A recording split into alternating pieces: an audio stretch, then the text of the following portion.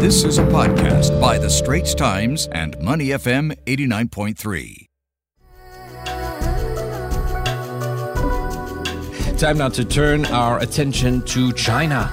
Several issues we're going to be discussing today, from what to expect from Chinese President Xi Jinping and U.S. President Joe Biden's virtual summit, to the future of China and Japan's diplomatic ties, and a toned-down Singles Day affair. To give us an analysis of these headlines, we're joined by Tan Dongwei, China Bureau Chief at The Straits Times. Now, Don, U.S. President Joe Biden and Chinese President Xi Jinping, of course, having that virtual summit this morning. Tensions between the two countries are deepening, and this comes after the competing superpowers, of course, surprised many last week. They issued a joint declaration to address climate change at these talks in Glasgow, Scotland. Thing is, many have had low expectations of this summit. What do you think is likely to happen here? What really can be achieved? Are we perhaps one step closer to the U.S. removing trade war tariffs? Perhaps this is a way for President Xi to cement his power in China. Hi, good morning. So this is the third time that the two leaders are speaking. The first time was in February and the second time in September. But those were just phone calls. This time they're meeting face-to-face via video link. So that adds significance to the meeting. The U.S. has said the main aim of the call is to see how the two sides can manage competition responsibly and not let it spiral into conflict. Mr. Biden is expected to raise concerns over, for instance, China's trade practices, its support for state-owned enterprises, human rights issues, and also the growing military pressure that China is exerting on Taiwan. On China's side, although the government has not been as forthcoming about what Mr. Xi plans to discuss with Mr. Biden, there are expectations that Taiwan will be top on the agenda, and Mr. Xi will likely ask for an assurance from Mr. Biden that he will abide by the U.S.'s One China policy, and Mr. Biden will also want to seek an assurance from Mr. Xi that there should be peace and security in the Taiwan Strait. Mr. Xi could also bring up the issue of the U.S. tariffs, which is a sore point for China, although I don't see how Mr. Biden will agree to remove it if he doesn't get what he wants, which is China doing something about its trade practices, which the U.S. says is unfair. They will also likely talk about areas of cooperation, such as on climate change issues. The consensus among analysts is that there will likely be no concrete outcomes from the meeting, but at least the two sides recognize that they need to talk to prevent the rivalry from escalating into a conflict. As for your question about Mr. Xi's power, well, he has already cemented his power with the adoption of his historical resolution last week, so this meeting is much more about possibly coming up with some rules of engagement if they are to be competing with each other. This podcast is available on our audio app. That's AWEDIO. Like us and rate us. And now, back to our podcast episode.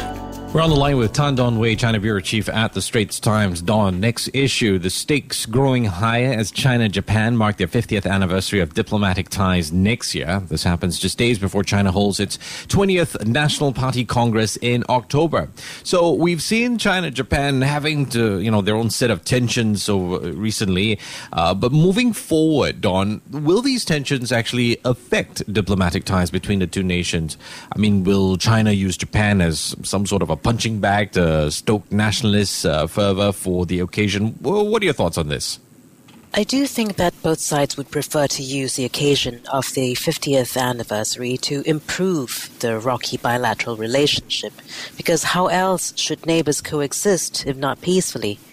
We saw a thaw in the relationship under former Prime Minister Shinzo Abe, and President Xi Jinping was supposed to make his first state visit to Japan in April last year.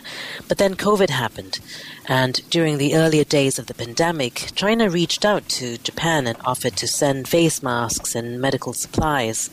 But public sentiment in Japan towards China has been very poor, especially with the COVID outbreak, and politicians in Japan are, of course, under quite a lot of domestic pressure.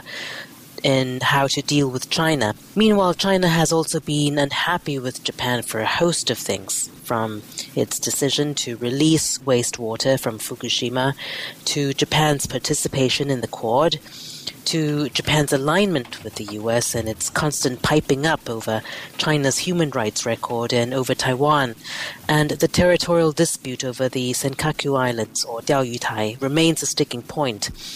How both sides treat the 50th anniversary of diplomatic ties next year will depend on whether there's movement on these fronts and whether US-China rivalry is at that point in time. Another issue is also whether Japan will support China or Taiwan to join the CPTPP trade pact.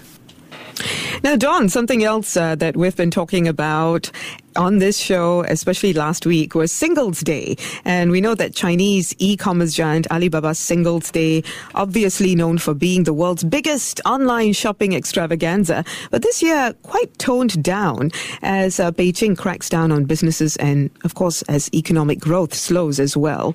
Apparently, sales for the 11-day event rose at their slowest rate since it was launched in 2009. I understand just up 8.5% on last year.